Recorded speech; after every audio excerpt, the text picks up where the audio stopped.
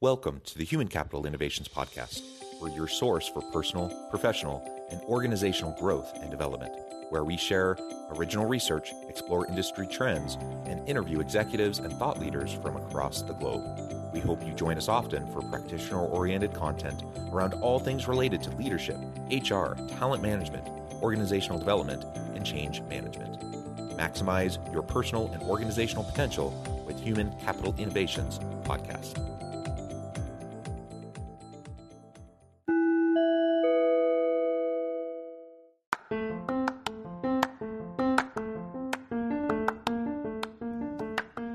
Welcome to the Human Capital Leadership Podcast. In this HCL podcast episode, I talk with Eric Thomas and Bridgette McAdoo about how to demystify corporate social activism.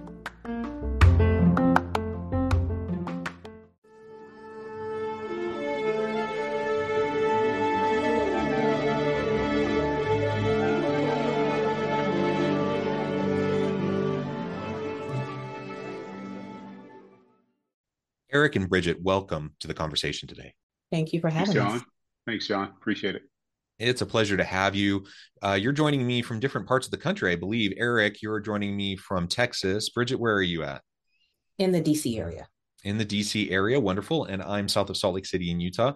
So we're representing different parts of the country. And I think it's pretty hot and warm where all of us are located right now, but hopefully we'll have nice fall weather here soon.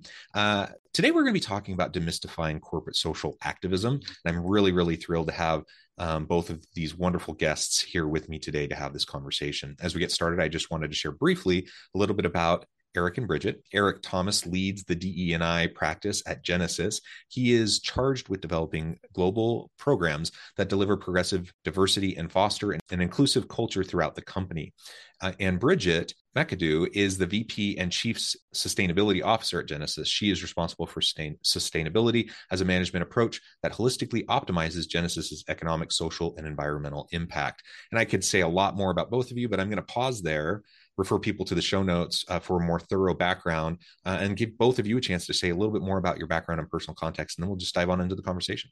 I am our first Chief Sustainability Officer, coming on the heels of Eric being our first Chief Diversity and Inclusion Officer. It gave me the opportunity to kind of come in and look at how can we continue to build momentum off of all of the commitments and the values that we have at Genesis. So we started our journey really in January 2021 of driving sustainability and making it just part of our organic DNA at Genesis. And over the past 2.5, almost 3 years, I think we've done a fantastic job of really inoculating it within our culture.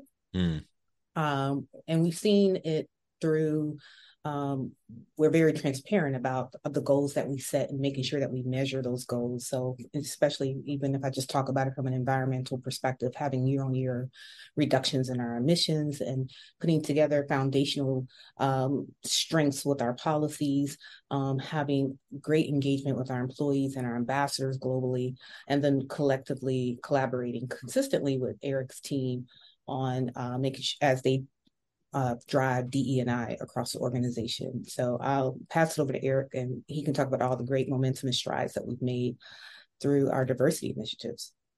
Yeah, thanks, Bridgette. So as Bridgette mentioned, I also have the privilege of serving as Genesis' first Chief Diversity Officer. We started our journey in July of 2020, so we just kind of hit that 3-year mark.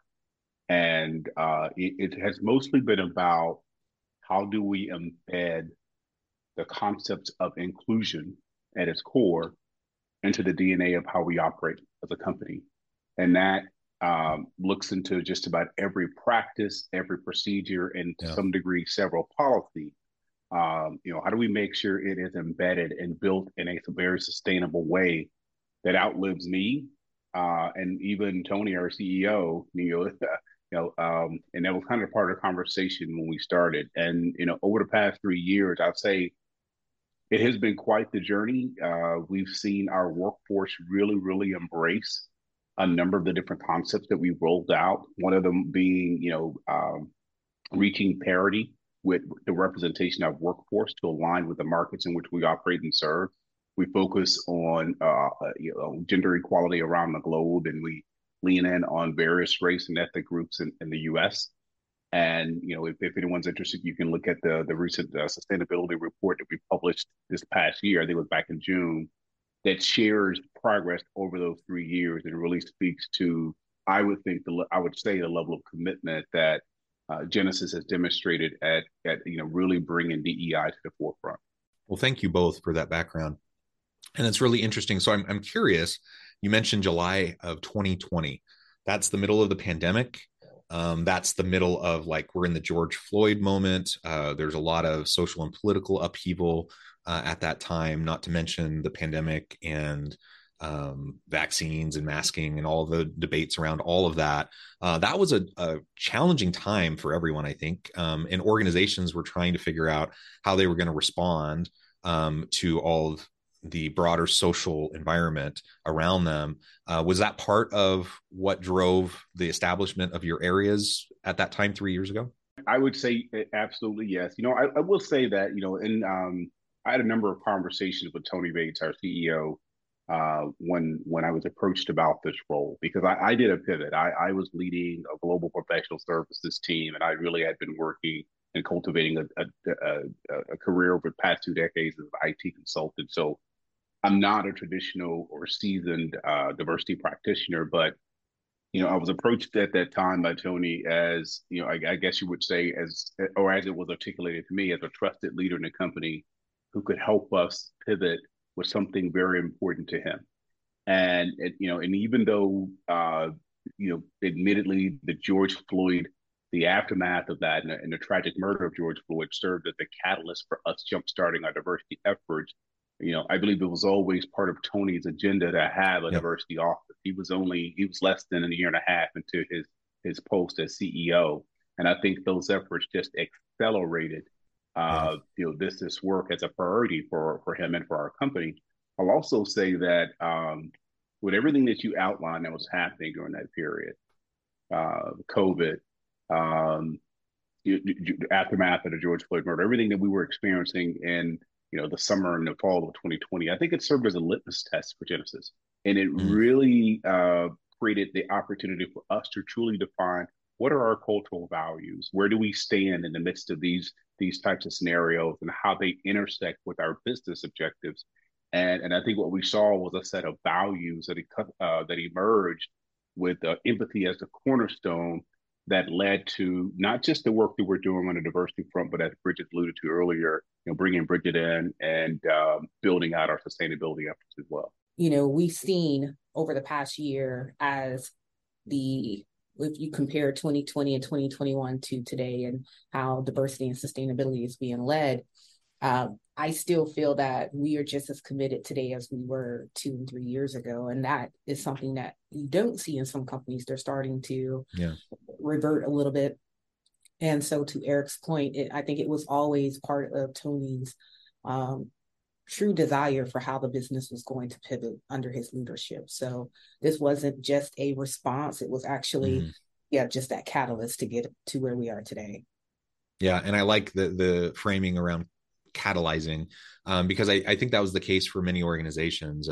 Organizations I've been involved with for a long time were in the same boat. Like, these were important values to them. They're things that they talked about, that they trained on, that they put time and energy towards.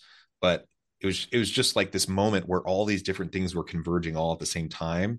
And it just kind of pushed people to kind of either like stand up and do something, say something, beyond performative measures, but like to actually do something, or to show their true colors, and perhaps be an organization that people weren't as happy to be a part of during that time. And so I think it definitely, that period of time was a catalyst. And over the last 3 years, of course, we've seen so much continual kind of change and upheaval, and it's no easier today than it was then, right?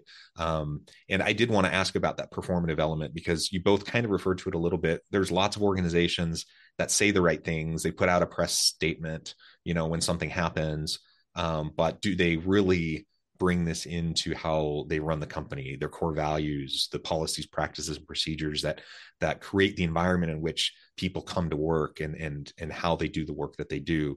Tell us a little bit more about Genesis, and how you got beyond the performative aspects. It's important, to signal and to demonstrate support, in a variety of ways, but getting beyond the signaling, how do you get into actually doing the work?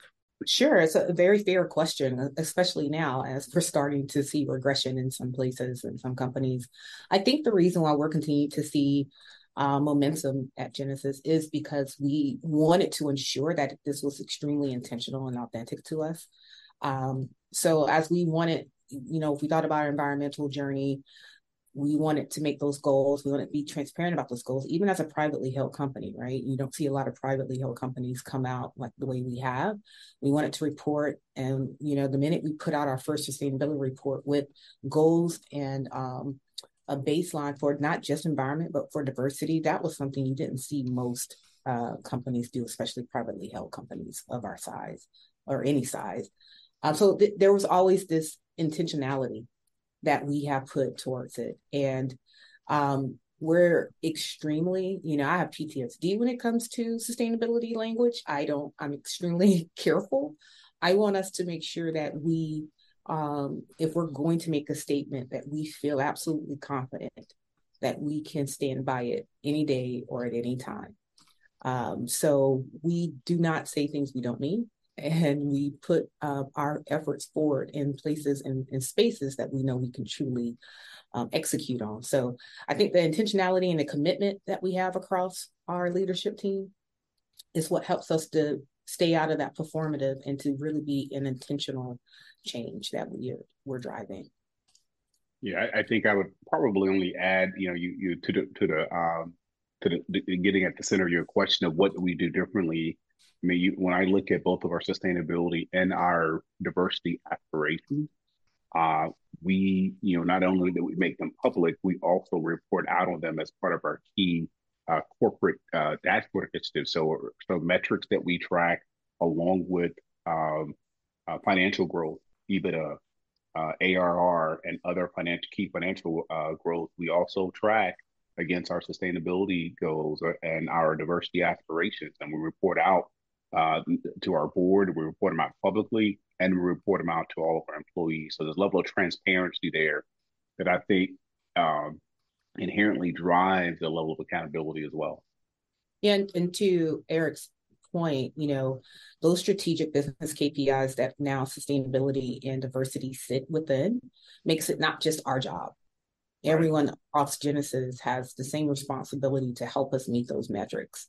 And that is part of that's truly how you get out of performative, is when you operationalize those guys. And now everyone across the business is just as responsible. We just happen to lead this great piece of work, but it's truly everyone's job. Yeah. And I do want to say, I do recognize that everyone needs to start somewhere.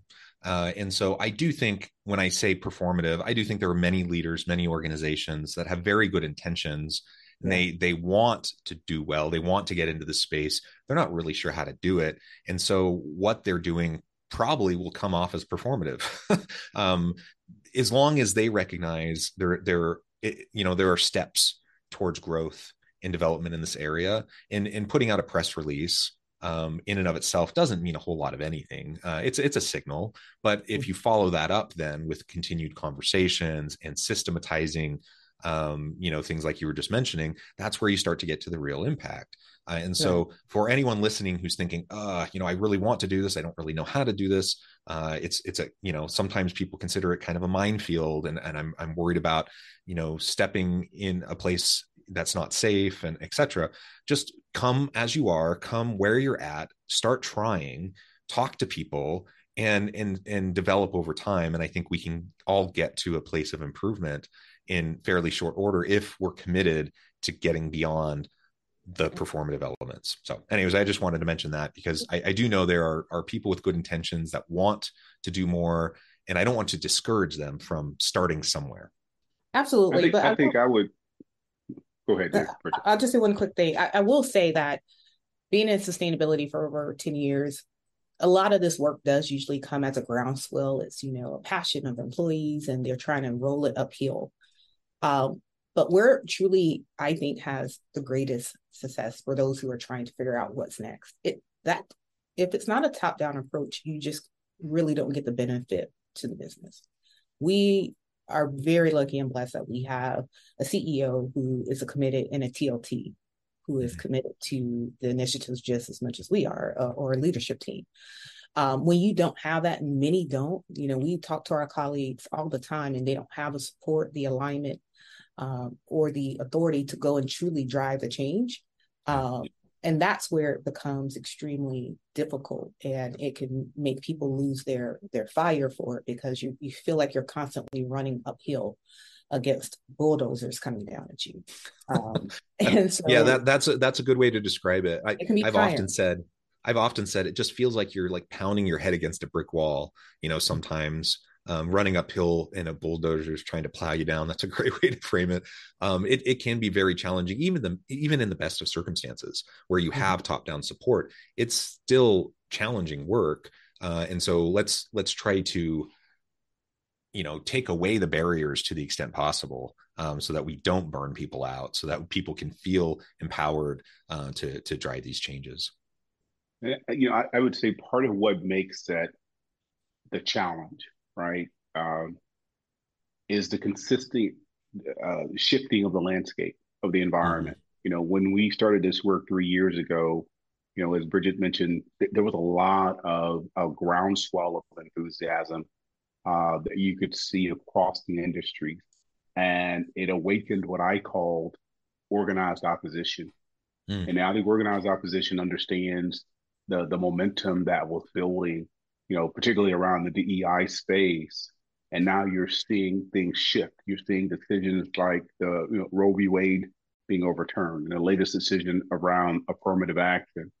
And I think for me, what I've witnessed, just having these conversations with my peers in the industry, other chief diversity officers, and how they're navigating some of this, I think the difference maker between performative and sustainable work is really rooted in your values. What are your corporate values, and what do you stand for? Because anytime there's a question as to whether we lean in here or we don't, is there a question is, do we get behind this one particular issue, or do we hold steady here when the wind is shifting us in one direction or the next? I always challenge our leadership to go back to our corporate values. What did we say we wanted to be and who we are? And that helps you with really sifting through a lot of the nuances that surface as a result of changes in the tide. And I think a lot of companies, at least some of the ones I've witnessed, where CDOs have left their posts after a couple of years, and talking to them personally about their challenges, the company wasn't clear on their corporate values. And it was easy to shift with the change in the wind. Yeah, it certainly continues to be messy. You just think about the social and political landscape and how things have changed in the past 3 years. This isn't a political podcast, so we're not going to get into all of that today, but it does add a level of complexity to what you're trying to do in your organizations, frankly, where you're located, and where you're trying to do this work, right? Now, I at the very beginning, on the outset, I talked about demystifying corporate social activism. Of course, we've been talking about that the whole time, but I think it would be worth taking a moment to just really define that. What do you mean by that? How do we go about demystifying corporate social activism? We've been talking about how organizations can get involved in social activism. Why is this mystifying, and how can we demystify it? Yeah, I think I'll respond by kind of reacting a bit to what you said about. I understand that there's the intent of this conversation was not to get into politics, but I think regardless of what your politics are, as these various social events occur, you still have to lean in on what your values are and what's going to fuel you. And I'll tell you, for example, at Genesis, we've taken probably more of a socially activist approach than most. You can look back through various public statements around different events that have happened from January 6th to I mentioned Roe v. Wade, even to the affirmative action decision. Not once did we take a political position, either one, where the approach we took, it was around human rights and the impact that it has on individuals as a human to be able to live in safe spaces and to be able to operate in a way where they feel like their civil liberties are not at risk. And it doesn't matter whether you're a Democrat or a Republican. It's a matter of looking at it through a human equity eyes, right? And that's the approach that we've taken at Genesis, because it's not, to me, it's not about politics. It's not about taking a political stance. It's about understanding what your values are, and as a result, letting that determine your social activism. Yeah, and I think to that point, the reason why I feel like we kind of demystified it. So through Eric's team, we have these inclusion groups globally. And in addition to inclusion groups, out of those inclusion groups, we have given and empowered our employees to truly speak through a voice and through a lens that is specific to them. They get to curate those conversations too. Eric and his team make sure not to tell them what to say. They come up with different conversations. So they will have and put together empathy hours to address any of these topics that might come up or there's a need to talk about. And the fact that they have this space to do that is so important. We've had so many employees say, I've never been someplace where I could even have this conversation. Mm-hmm. It could be just as simple as adoption or being of different ethnicities and growing up in a different household. Or, there were so many conversations we've had since I've been here over the past 3 years that even, over 2 decades, being in this corporate world, I've just been amazed that we've been as vulnerable as we have been to allow our employees this space and a place to really have the empathy they need. And to, and because of that, I think that in itself demystifies any type of ability to be, their social activism is innate to them. They get to express it how they want to. Now, luckily, they usually and mostly are extremely conscious of making sure they don't violate others in the process. But, we don't try to, I haven't seen them, to be censored. It's just been a very open and vulnerable space. And over the past 3 years of all of our groups, really creating those opportunities.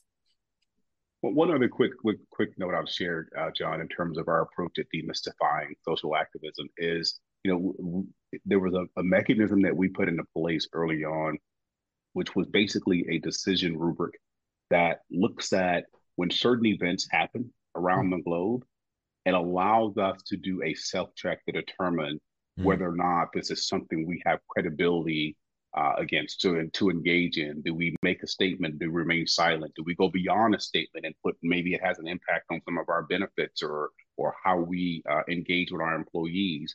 And it's basically a pretty clear rubric that we go through a quick check and things like, what have we spoken out on something like this before? What could be the impact to our employees? What could be the impact to our customers? Reputational risk and these types of things. And we put that mechanism in place. Bridgette participates in some of those conversations. Sometimes it's the head of HR with comms, and depending on the severity of the scenario, Tony himself may weigh in. And we use that as a way of kind of guiding ourselves through these different social events as they surface. And it's been one of the key ways in which we at Genesis have worked to demystify social activism. Yeah, and I mean, I think everyone knows, when Dr. Martin Luther King, when he talked about, silence is just as, as a form of complicity. And we have realized that, being silent doesn't give our employees the support they need. So whether it's us just having simple things, even if it's not a statement, right? So to Eric's point, it might not be a statement, it might be an empathy hour that needs to take place for employees. And, when Buffalo happened, just this recent event in Jacksonville, we want to make sure that our employees know that there is space for them to speak. We don't know what it's a process. It's a process. Yeah. And I love how you've systematized this. I love having a values-based rubric to look at these different types of events. Or different conditions that are occurring, the different approaches that you take within the organization, in large part depending on what the event is, but also the needs of your people, and ultimately just providing a safe space for them to come and be genuine, authentic, and vulnerable with each other and to share. It takes a lot of trust to create that kind of a space. And my suspicion is that didn't happen overnight. Like it takes work to develop that kind of trust, but it's very powerful when you have it. And so, yeah, I hope that we don't have to devolve into like partisan politics with people, just feeling so strongly in one camp or the other that they can't come together and have these human conversations around these challenging issues. It doesn't need to be that way. Like we can just be there as human beings with each other, listening to each other, trying to understand each other and understanding what's happening and how things are impacting each other. That goes a really long way regardless of, where you might lean in terms of politics or partisan politics or whatever. Well, this has just been a really great conversation. We've only scratched the surface. There's so much more we could talk about, but I know at the time and I need to let you go here in just a minute. So before we wrap things up for today, I just wanted to give you a chance to share with the audience how they can connect with you and find out more about your work, and then give us a final word on the topic for today. Sure. So you can find me on LinkedIn, Bridgette McAdoo, but please do visit our sustainability website. So it's genesis.com/sustainability. You can find our report, all the great things we're doing. It'll also take you to our D&I page where you can find all of our great things that are happening across our inclusion groups and our diversity teams. And I think my final thing would be, especially for leaders out there, is just to make sure that you are rooted in your values, both personally and professionally, and that the leadership is committed to them.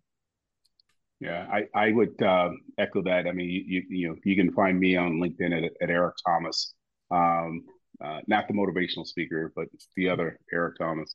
And I think in terms of just leading with empathy, and being committed to embedding inclusion into the structure of how you do things. It's not about increasing representation of women or Black folk. It's about making sure that as a company, how you do things and your policies and your practices, that you're thinking with the most marginalized groups in mind, and you build from there. I love it. Eric and Bridgette, it has just been a real pleasure. I encourage the audience to reach out, get connected, find out more about what Eric and Bridgette can do for you, about Genesis and the cool things that they're doing there. And as always, I hope everyone can stay healthy and safe, that you can find meaning and purpose at work each and every day. And I hope you all have a great week.